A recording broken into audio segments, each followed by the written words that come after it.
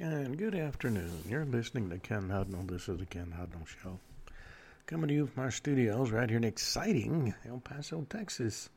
Gateway to the Old West and the most haunted city in the country.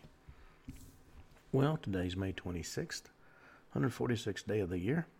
219 days remain till the year's over with.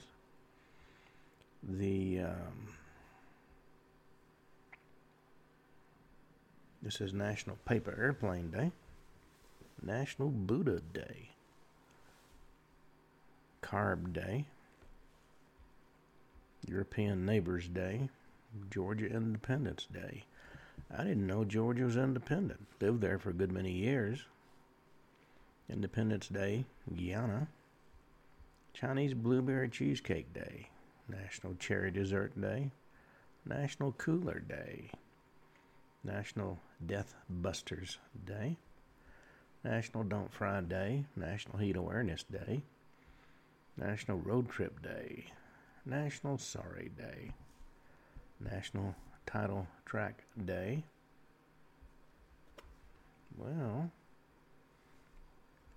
Sally Ride Day. She was the first American female astronaut. Didn't survive the trip, though. World Dracula Day, World Indie Hop Day, and National Redhead Day. I'm in favor of that since I've got red hair. Alrighty. In the year 17, Germanicus celebrates a triumph in Rome for his victories over the Cherusci, the Chatti, and other German tribes west of the Elbe. 451 AD, the Battle of Averai between Armenian rebels and the Sasanian Empire takes place. Sasanians defeat the Armenians militarily but guarantee them freedom to openly practice Christianity. Another religious war. 946 AD, King Edmund I of England is murdered by a thief whom he personally attacks while celebrating St. Augustine's Mass Day.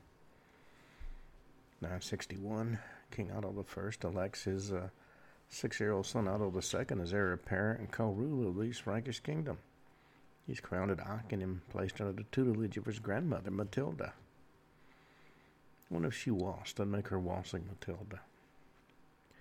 1135, Alfonso VII of Leon Castile is crowned in Leon Cathedral as Imperator Totius Hispania, Emperor of all of Spain.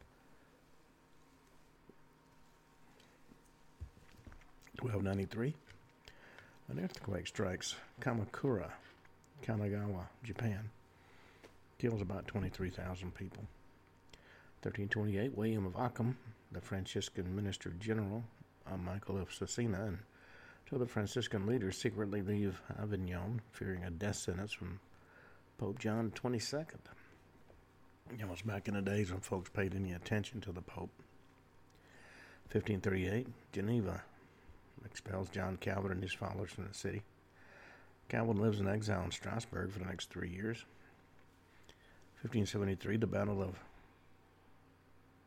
Haarlemmermeer, a naval engagement in the Dutch War of Independence. Haarlemmermeer. Okay. 1637, the Pequot War, combined English and Mohegan force under John Mason attacks a village in Connecticut, massacres about 500 Pequots. 1644, Portuguese Restoration War. Portuguese and Spanish forces both claimed victory in the Battle of Montijo. 1736, Battle of Acquia. It's fought near the present site of Tupelo, Mississippi. British and Chickasaw soldiers repel the French and Choctaw attack on the then Chickasaw village of Acquia. 1783, Great Jubilee Day held at North Stratford, Connecticut, celebrates the end of the fighting in the American Revolution. 1805, Napoleon Bonaparte assumes the title of King of Italy and is crowned with the Iron Crown of Lombardy in Milan Cathedral. That's the Gothic Cathedral in Milan. 1821, establishment of the Peloponnesian Senate by the Greek rebels. 1822, at least 113 people die in the Grue Church fire, the biggest fire disaster in Norway's history. 1864, Montana is organized as a U.S. territory. 1865, American Civil War. Confederate General Edmund Kirby Smith, commander of the Confederate Trans-Mississippi Division, is the last full general of the Confederate Army to surrender at Galveston, Texas. 1868, the impeachment of Andrew Johnson ends with his acquittal by one vote.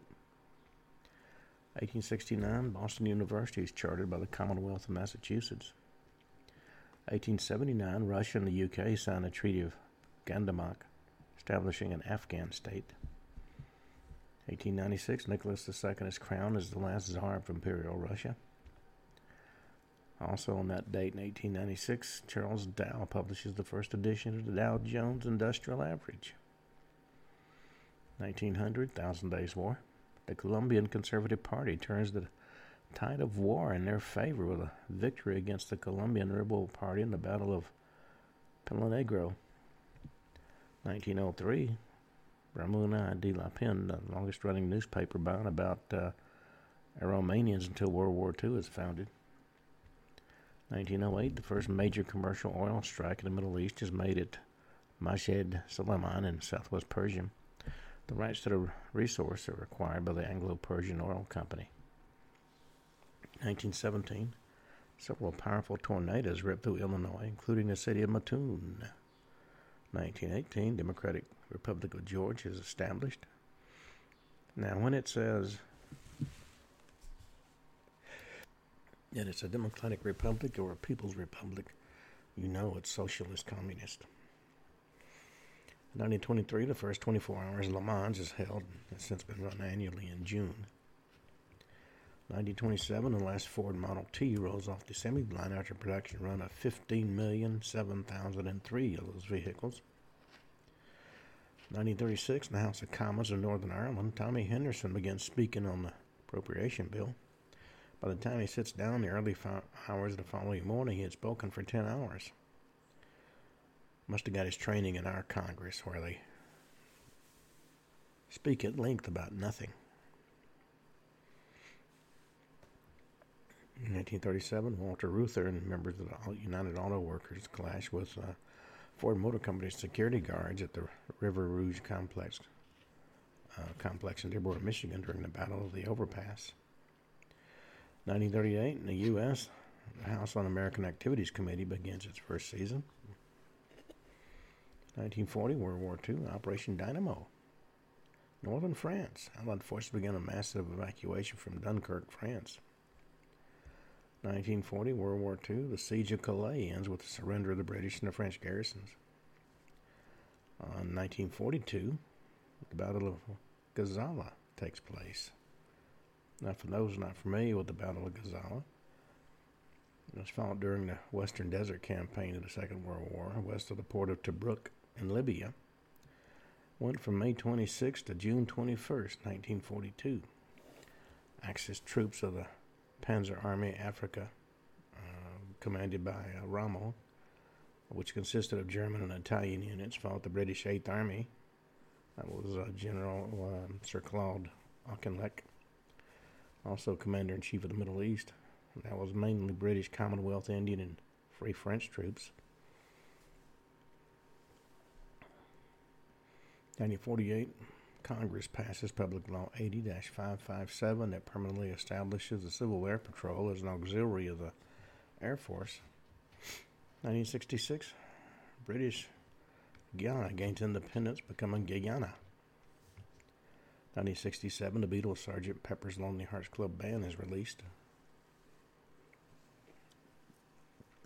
1968, H. Daguren in Iceland. Traffic changes from driving on the left to driving on the right overnight. And don't you know there were wrecks that first day? 1969, Apollo program. Apollo 10 returns to Earth after a successful 8-day test of all the components needed for the forthcoming first crewed moon landing.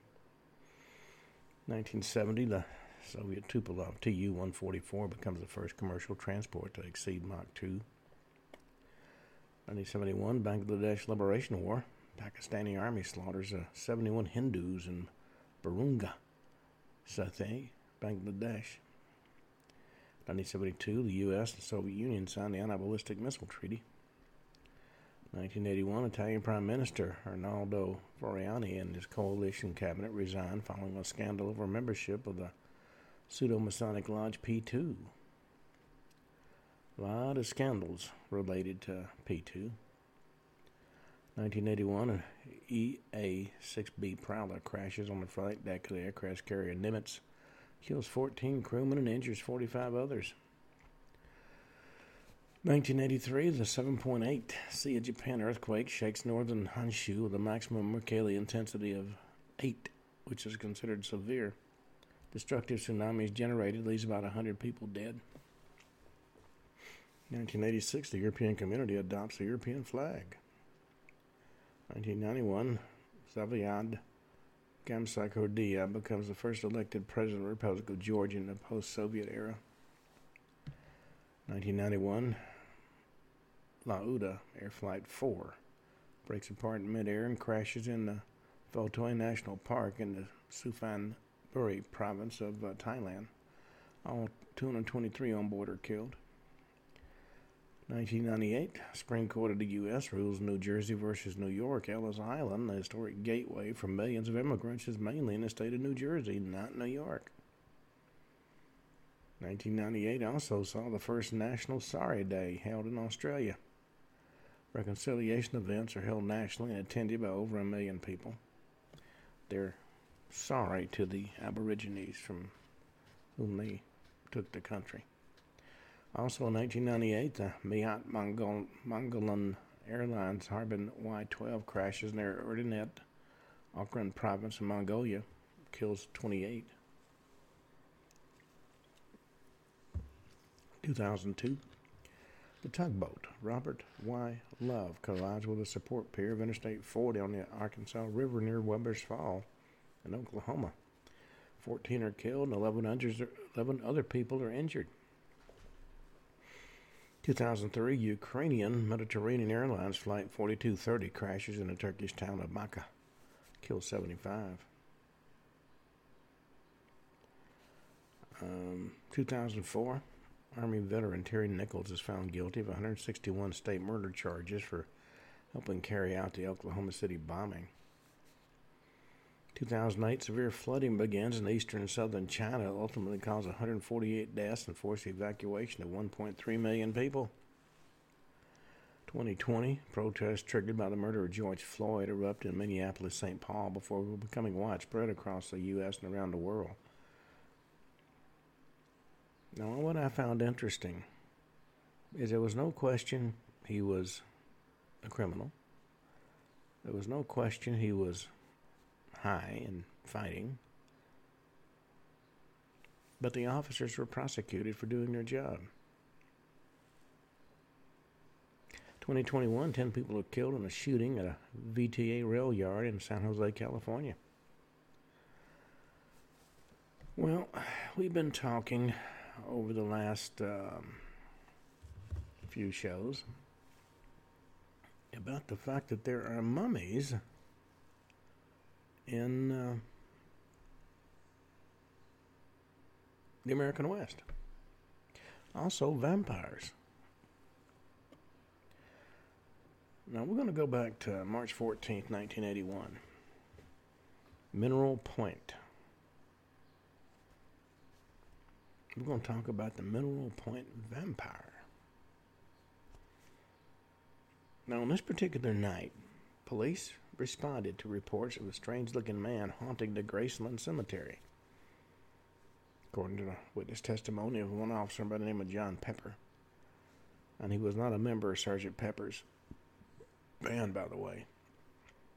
He saw what he described as a huge person wearing a black cape with a white painted face. He stood about 6'5" and he was ugly. In other words, he encountered a classic vampire from a Hollywood horror movie from the days of Bela Lugosi and Christopher Lee. When the officer asked the man what he was doing in the cemetery, he turned and ran. Now, Pepper chased him, but he couldn't catch him and watched as this individual cleared a 4-foot fence and ran into an adjacent cow pasture where Angus bulls were grazing. Now, after the report went public, Wisconsin town of Mineral Point because Mineral Point is in Wisconsin. But wild rumors of vampires running around. And as winter turned to spring, sightings of the vampire continued. Now, after this flap of sightings dissipated, they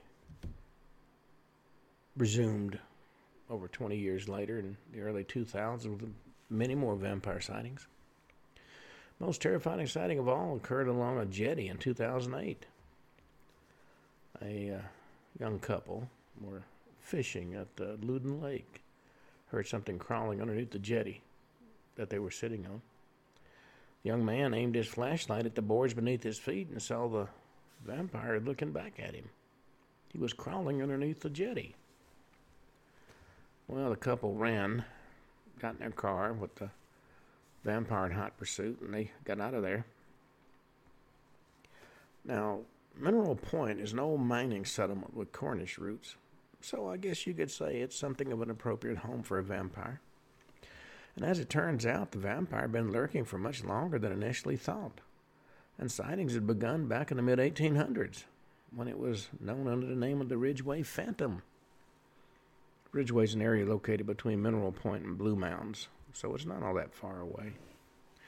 Ridgway sported a variety of paranormal activity, including headless ghosts and spook lights, but of course the most famous was always the Ridgway Phantom.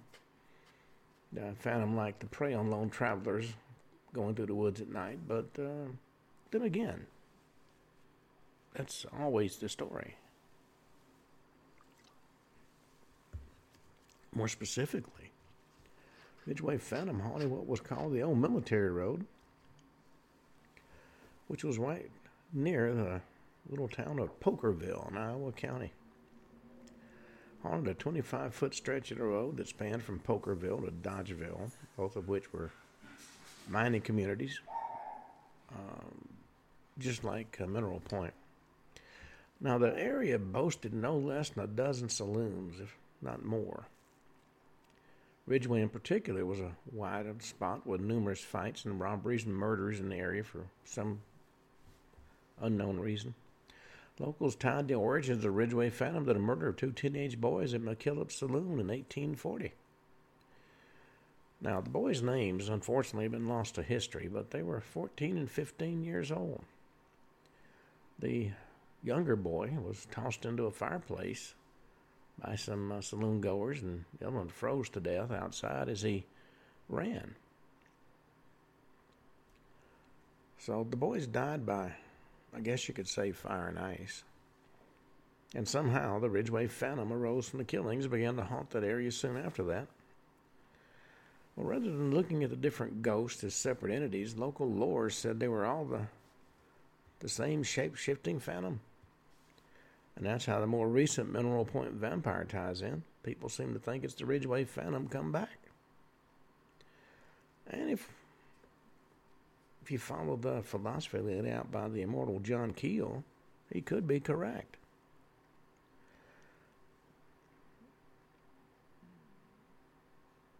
Now, another point of interest is the Mothman, seen in 1967 in Point Pleasant, West Virginia. And Point Pleasant was besieged not just by this strange winged humanoid known as Mothman, but by ghosts and UFOs and men in black. I mean, it looked like there was something weird behind every bush. And due to all this, John Keel began to speculate that Mothman and his kin might be a form of the older trickster myth, being beyond our understanding and either couldn't or wouldn't communicate in a normal way. So he called these modern-era tricksters ultra-terrestrials. The idea being that these neo-tricksters shape-shifted into a form that a witness of the era would recognize. For example, in 19th century Ireland, ultra-terrestrials might take the form of fairies. 20th century America, they might appear as aliens, or even as members of Congress. So maybe the trickster of Iowa County, Wisconsin took on various forms over the years, starting with the spook known as the Ridgway Phantom and eventually giving itself a makeover into something that may have stepped out of a Hollywood vampire movie.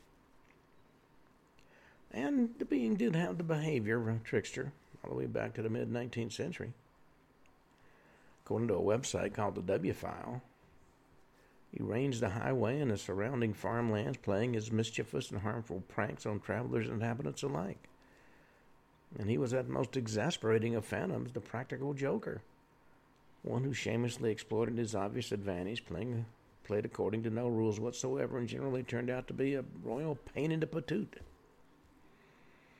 For instance, according to lore, the invisible specter joined in one of Pokerville's many poker games one night.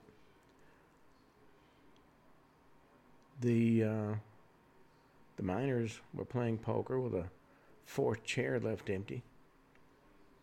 But nobody knew was an invisible figure was sitting in it.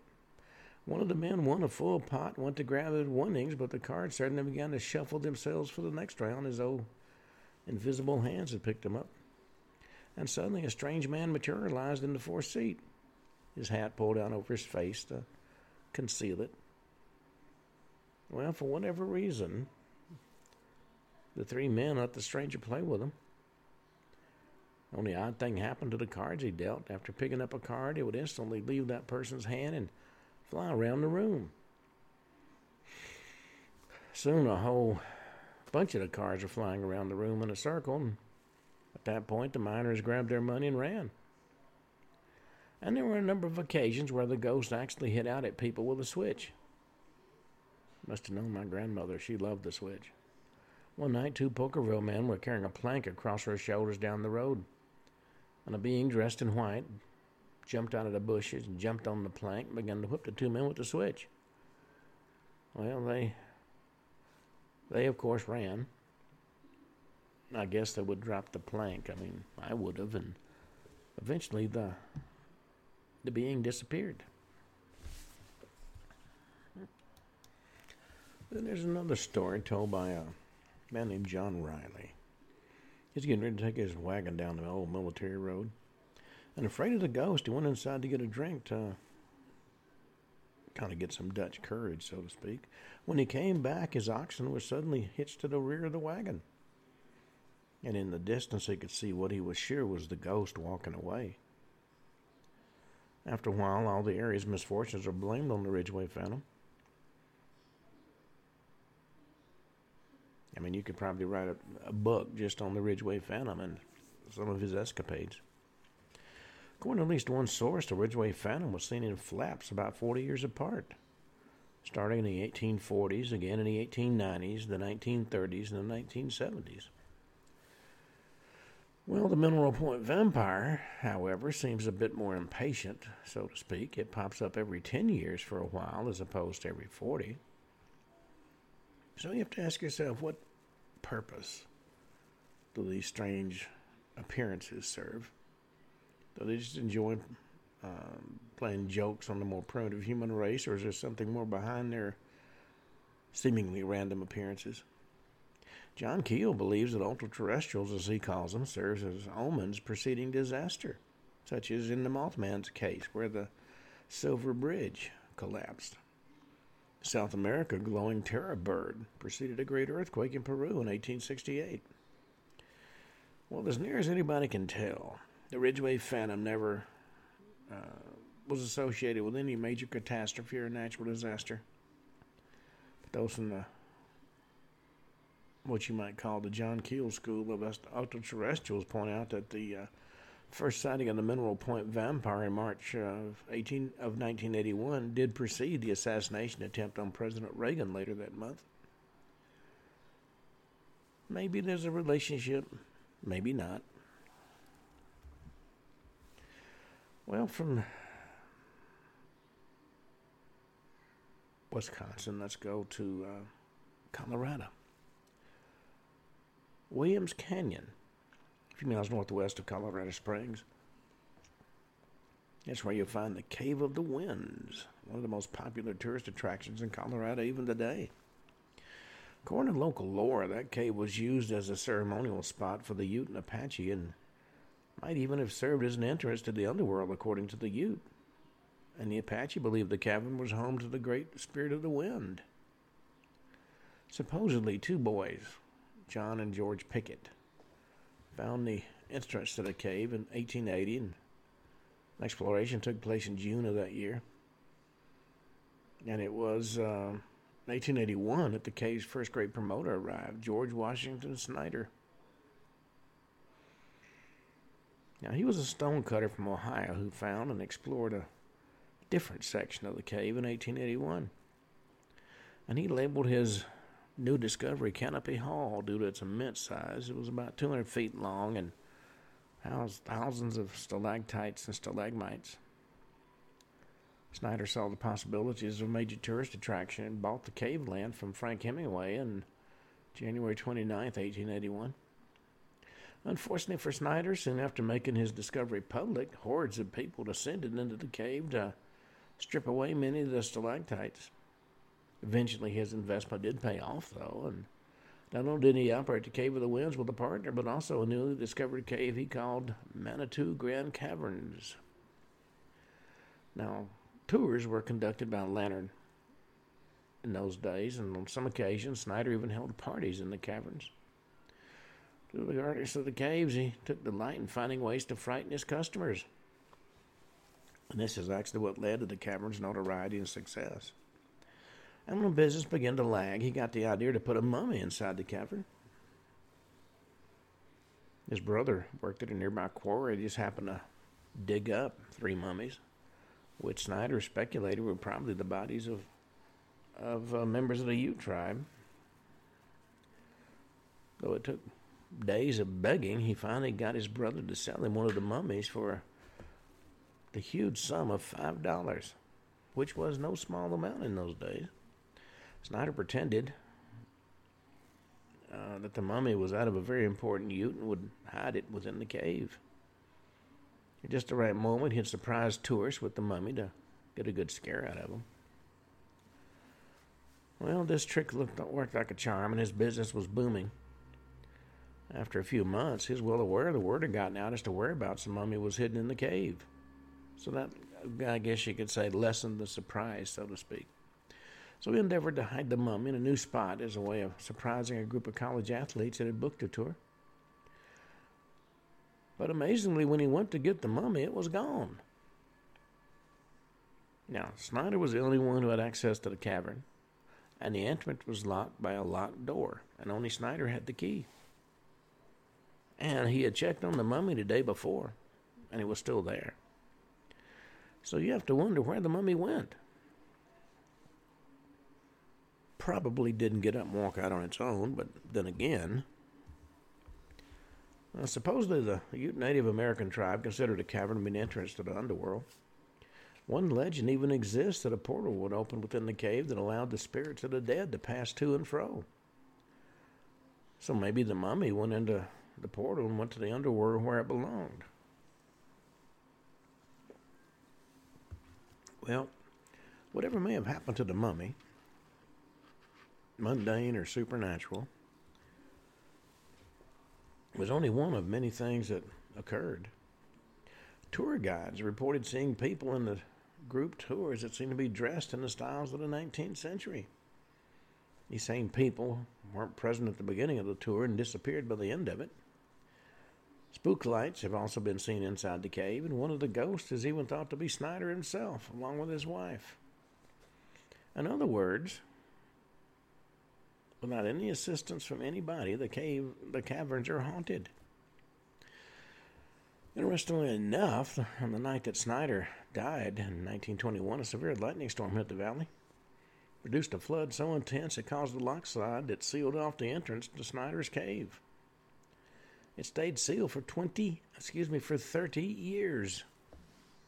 During the process of reopening, and even after that, the cave was plagued with bad luck, everything from odd lawsuits to freak accidents to even the death of participants. And odder yet, the cave was suddenly infested with grasshoppers and earthworms. And in a number of cases, folks disappeared into the caves and never came out. Due to the caves allegedly being the site of many Native American rituals, most people assume the bad luck is attributed to that, and it's thought that the mummy played a part as well. Well, from Colorado, let's go to the great state of Kentucky. Now, in the same way that Nebraska is a strange place to find a vampire, you might think Kentucky is a strange place to find a werewolf. Early 1800s, the legend of Nils Wills from the Red River Gorge area was making the rounds. Supposedly, Wills was the first settler in that area of Kentucky and in the process befriended several Cherokee hunters. When Wills went out hunting one day, he had an accident, a serious accident. On top of a high cliff, he stumbled and fell to what should have been his death. Instead, he was found in the process of dying by some of his Cherokee friends, and they brought him back to their tribe and asked the tribal elders if they could help. Well, the elders did know a way to help. There was something called the wolf gift. Strange ritual, the details which we don't know today. Well, Wills woke up alive and well the next morning, according to the story, and more than that, his wounds had completely healed. But like most good fairy tales, this gift came with a terrible curse. From that day forward, Wills was essentially a Cherokee version of a skinwalker. Among the Cherokee was called a limerick. But unlike most Native American skinwalkers, which induced their transformation willingly, the limerick changed from man to wolf involuntarily. Well, holding to the Christian view of the fact that werewolves were evil, Wills was mortified. And more than that, he was enraged. Now, the Cherokees, of course, didn't understand. To them, it was a gift, but to Wills, it was a curse. He made it his mission to kill all the tribal elders and members who had inflicted this evil curse on him. And once he killed them, he even hunted down their families. I mean, he was PO'd. Allegedly, he killed any Native American he came in contact with until his own death in 1810. Or maybe, I guess I should say, his presumed death. To this day, when hikers go missing, or half-eaten human remains are discovered, the blame is put on the Wills werewolf. Now, as recently as November 2015, something akin to the Wills werewolf was spotted in Red River Gorge by campers. Now, the beast was never clearly seen, and the witnesses observed only 2 red eyes. And, of course, the devil is in the details and is applied to the noises the creature made, which the witnesses said sounded like a large man being slaughtered, combined with a wolf. Well, leaving the Wills werewolf behind in Red River Gorge, let's go to an area called the Land Between the Lakes. Now, it's named that because it's located between 2 large lakes, Lake Barkley and Kentucky Lake. It's been the haunt of a 7-foot-tall werewolf known as the Beast of the Land Between the Lakes for generations. 2 iterations of the legend, one European, the other Native American. The European legend goes that an immigrant family from Europe came to America in the early 1800s to settle in the land between the lakes. A man supposedly carried a genetic disease he had passed down to his children. This mysterious condition caused the family to go crazy after nightfall. So they secluded themselves from the rest of the world. The children didn't go to school. They were homeschooled, I guess. Many years later, in the 1900s, their homestead was found abandoned. I mean, there were no dead bodies, so the assumption was everybody just left. Where they once a mystery, but some think collectively they're the mysterious beast of the land between the lakes. As for the other legend, it centers around a Chickasaw shaman who could shapeshift into a wolf. He was accused by his fellow tribesmen of using his powers for evil and cast out into the wilderness. But even casting him out wasn't enough, for some of his tribal felt he should have been killed. Well, not enough Chickasaws agreed to help hunt down their old shaman. The tribesmen uncharacteristically solicited help from a drunken Anglo settlers within a nearby saloon. Well, the combined group went out into the wild and shot the shaman in wolf form, and in his dying moment he cursed the men and vowed to return to torment them.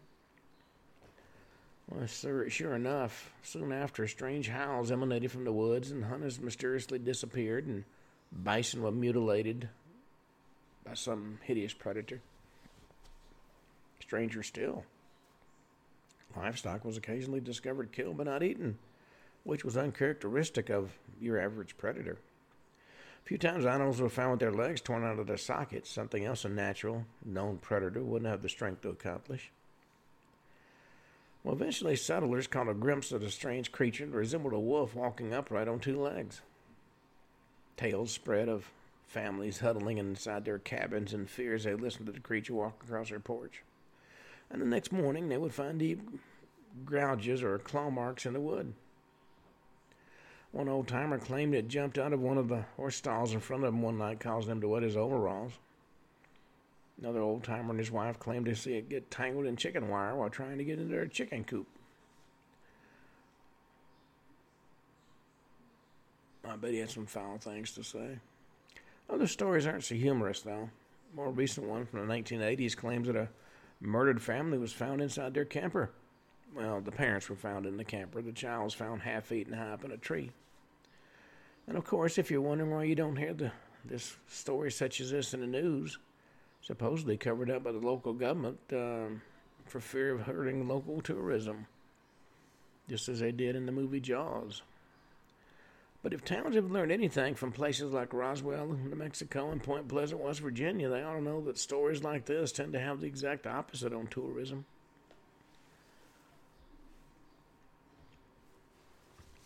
You know, if you're familiar with the writings of Charles Fort, he came up with all kinds of bizarre, off-the-wall,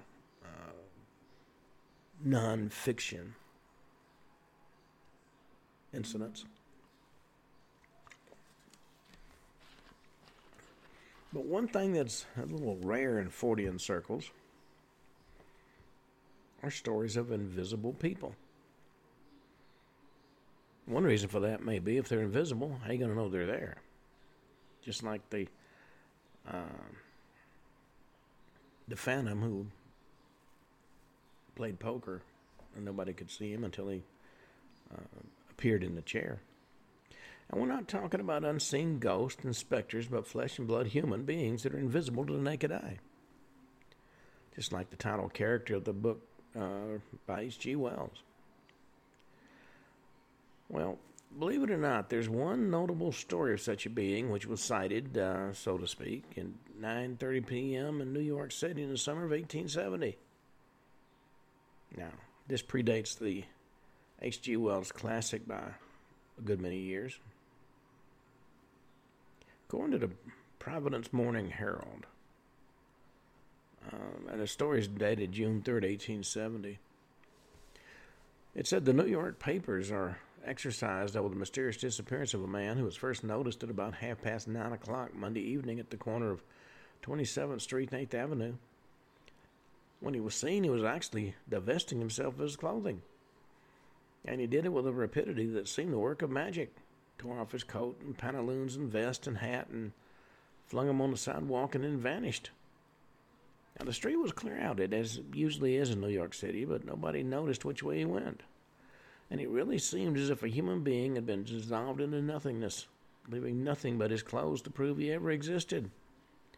Even the policeman, as usual, late on all such occasions, could make nothing of the affair, and after diligently searching the sewers and some excavations for buildings in the neighborhood without result, contented themselves with carrying the abandoned clothes to the station house. Well, there's a similar, though unrelated, story that was told by Ambrose Bierce about the man who came from 1854. A man crossed his field and vanished in the thin air. Now, even though it took place in 1854, the story was published as a genuine news item for the first time in 1888. Now, the New York story that I mentioned earlier is different from Bierce's story, when the subject vanishes, clothes and all, into thin air.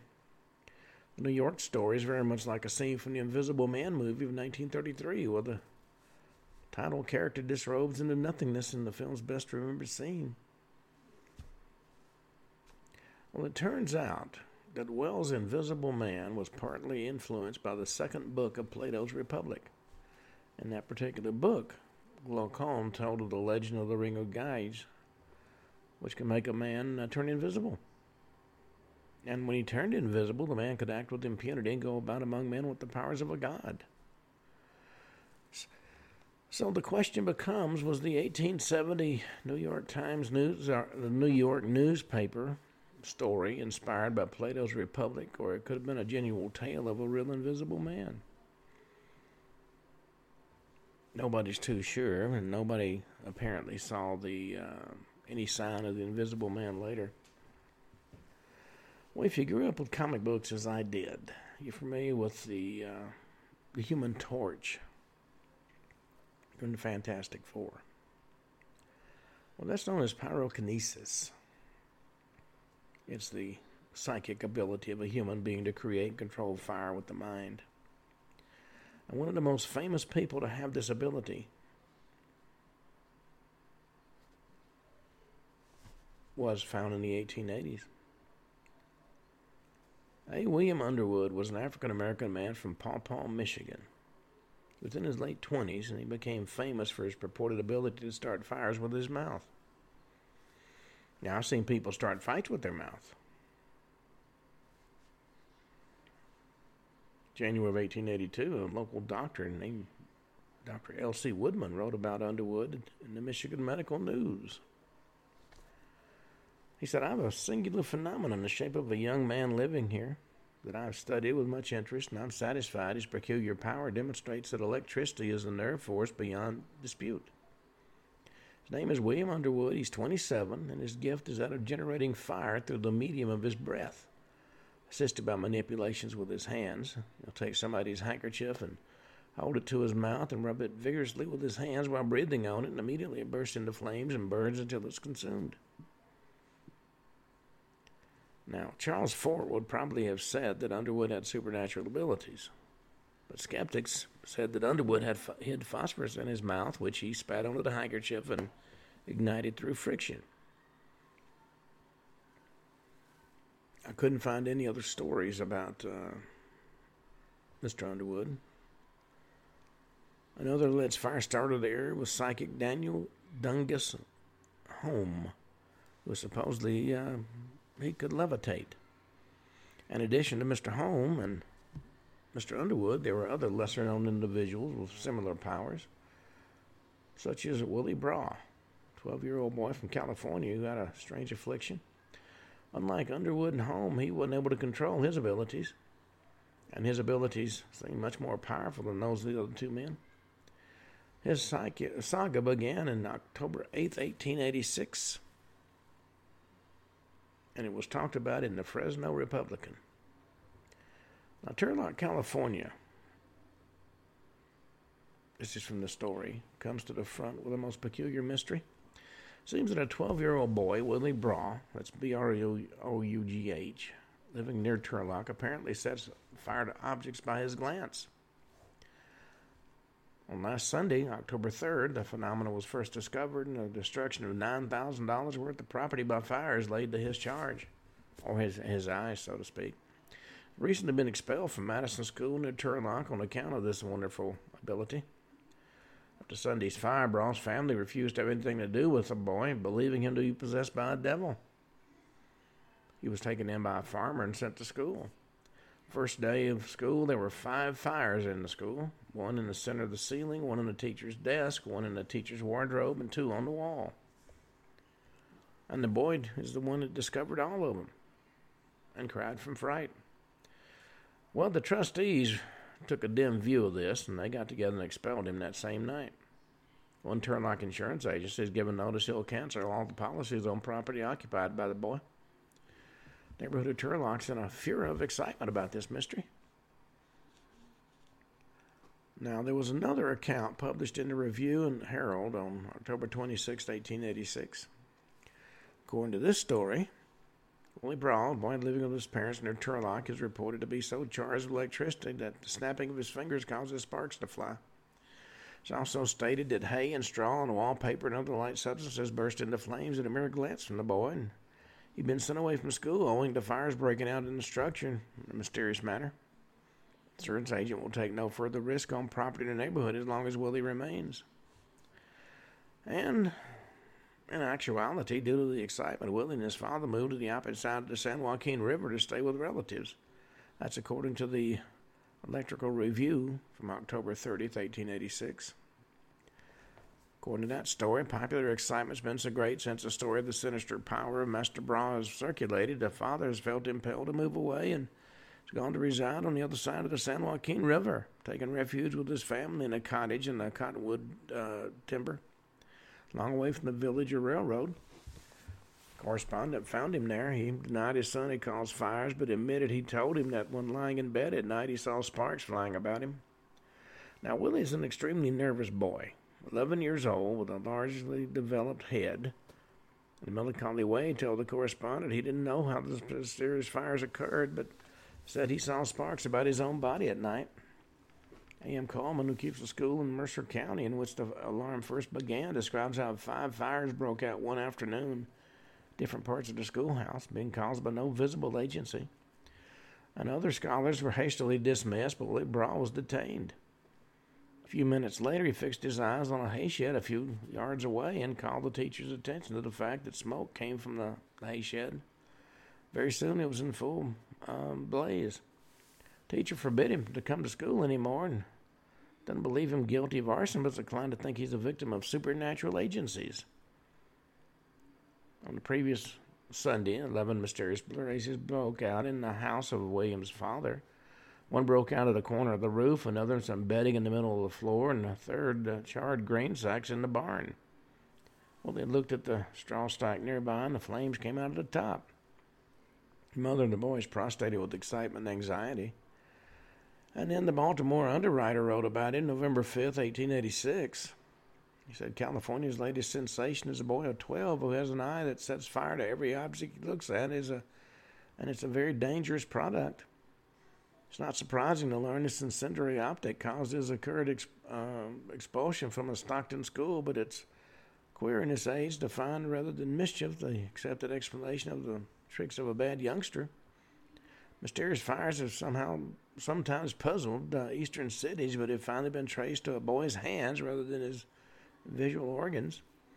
The poet speaks metaphorically of fire in each eye, but Master Willie Bra's exploits will land him sooner in jail than in a dime museum.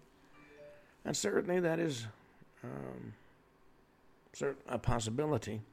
Now, Willie left the area and after that vanished from the newspapers. But it wasn't the end of the Willie Bra saga. Oh, no. Luckily for us, an anthropologist and naturalist from the Sequoia Park's Conservancy, Tim Christensen, took it upon himself to collect oral histories in the area in the 1960s. One man identified only as Roy and associated with the Masonic Lodge of Wilsonia brought up Willie Bra to Christensen. Roy knew Bra as an adult when he worked in the Southern Sierra Nevada lumber camps, and the two men became close enough friends that Willie admitted his secret past to Roy. Notably, he had a strange, uncontrollable ability to start fires. On a fateful day in Millwood on June 2nd, 1905, the black powder storage building of Camp 4 of the Sanger Lumber Company exploded for no discernible reason. However, when Willie didn't show up for work the next day, Roy knew something had happened. And indeed, Willie Bra was never seen again. So the question was he consumed in the fire of his own making, or did he simply skip town? Well, whatever his fate might have been, the story about Willie and his unusual abilities appear to be true, as the odds of an old man in the 1960s making up a bizarre story based on an obscure series of newspaper articles from the 1880s does not really seem likely. Well, let's talk about the curse of the assassin's mummy. Now, history tells us that on April 14th, 1865, an actor named John Wilkes Booth assassinated Abraham Lincoln during a play at Ford's Theater. And in that case, history would be correct. Well, where history becomes uncertain is discussing Booth's death. According to history, Booth fled on horseback toward southern Maryland. 12 days later, he is found in a barn on a farm in rural North Virginia. And there he was shot through the neck and killed. But, much like the Western outlaws, Butch Cassidy, Billy the Kid, and Jesse James, there are stories that the wrong man was killed and Booth actually escaped. Theories abound as to why this happened, some alleging it was a government-endorsed conspiracy to fake Booth's death. He's not ashamed for not being able to apprehend him, or because the government had in fact condoned the assassination, and there are a number of stories about that. Whatever the case, Booth supposedly took on the alias of John St. Helen and moved to Texas, first settling near Glen Rose before moving to Granbury, where he worked as a bartender. 1877 in Granbury, St. Helen mistakenly believed he was dying. On his deathbed, he confessed to a young lawyer he'd worked with in the past, Finis Bates, who was, I understand, is Kathy Bates' father, that he was, in fact, John Wilkes Booth. However, he pulled through and didn't die, and so he left Granbury. But before he did, he explained to Bates it was President Johnson himself who'd authorized Lincoln's assassination. And Johnson gave Booth a special password allowing him to escape from authorities who were in on the plot. The man shot in the barn was actually a random fugitive who was later passed off as Booth so the real presidential assassin could get away.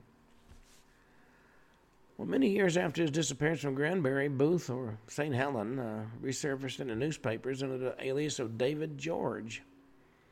And Bates happened to read about the death of George, who committed suicide in Eden, Oklahoma, January 13, 1903. What caught Bates's eye in the story was the detail that George claimed to be John Wilkes Booth. According to the article, George attempted suicide 9 months earlier when he again thought he was dying. And he confessed to the wife of a local Methodist preacher that he was not David Elihu George. He's the one who killed the best man that ever lived. I'm J. Wilkes Booth. Well, though the suicide attempt 9 months earlier in 1902 failed, his second attempt didn't.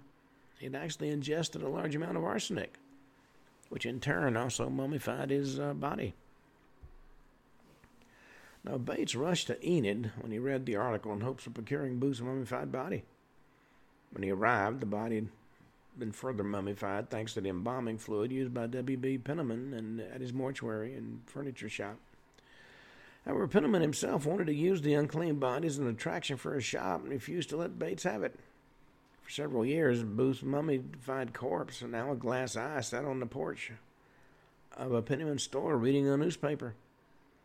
Bates found another way to exploit the wild story by writing a book, Escape and Suicide of John Wilkes Booth. It came out in 1907. About that same time, Bates did manage to finally get the corpse himself. Did so with the help of an Oklahoma judge who thought Bates would actually bury the body since it was a former client of his. Instead, Bates rented out the notorious mummy to state fairs and carnivals. In his article on the mummy for History.com, Christopher Klein put it best when he wrote the mummy became a freak show mirror image to the solemn funeral train procession taken by Lincoln's embalmed body in the weeks after the assassination. And like any good mummy, this one also had a curse. The first inclination of the Booth mummy's curse came when a circus train transporting the body crashed on its way to San Diego in 1920. 8 people died, along with many of the so-called freak show animals on the train. Bates himself died not long after that, and some like to claim it was due to the ridicule he suffered from writing the book. At this point, the so-called carnival king of the Southwest, William Evans, bought the mummy from Bates's wood and began exhibiting it across the country as Bates had done. Before buying it outright, Evans had merely been renting it from Bates. The mummy eventually led to his financial ruin, and Evans died when he was shot in a Chicago holdup in 1933. Well, on that note, we come to the end of today's show. We've also come to the end of the week. We'll talk more about mysterious mummies and curses and what have you when we come back on Monday. Until then, this is Ken Hudnall for the Ken Hudnall Show saying have a truly great evening.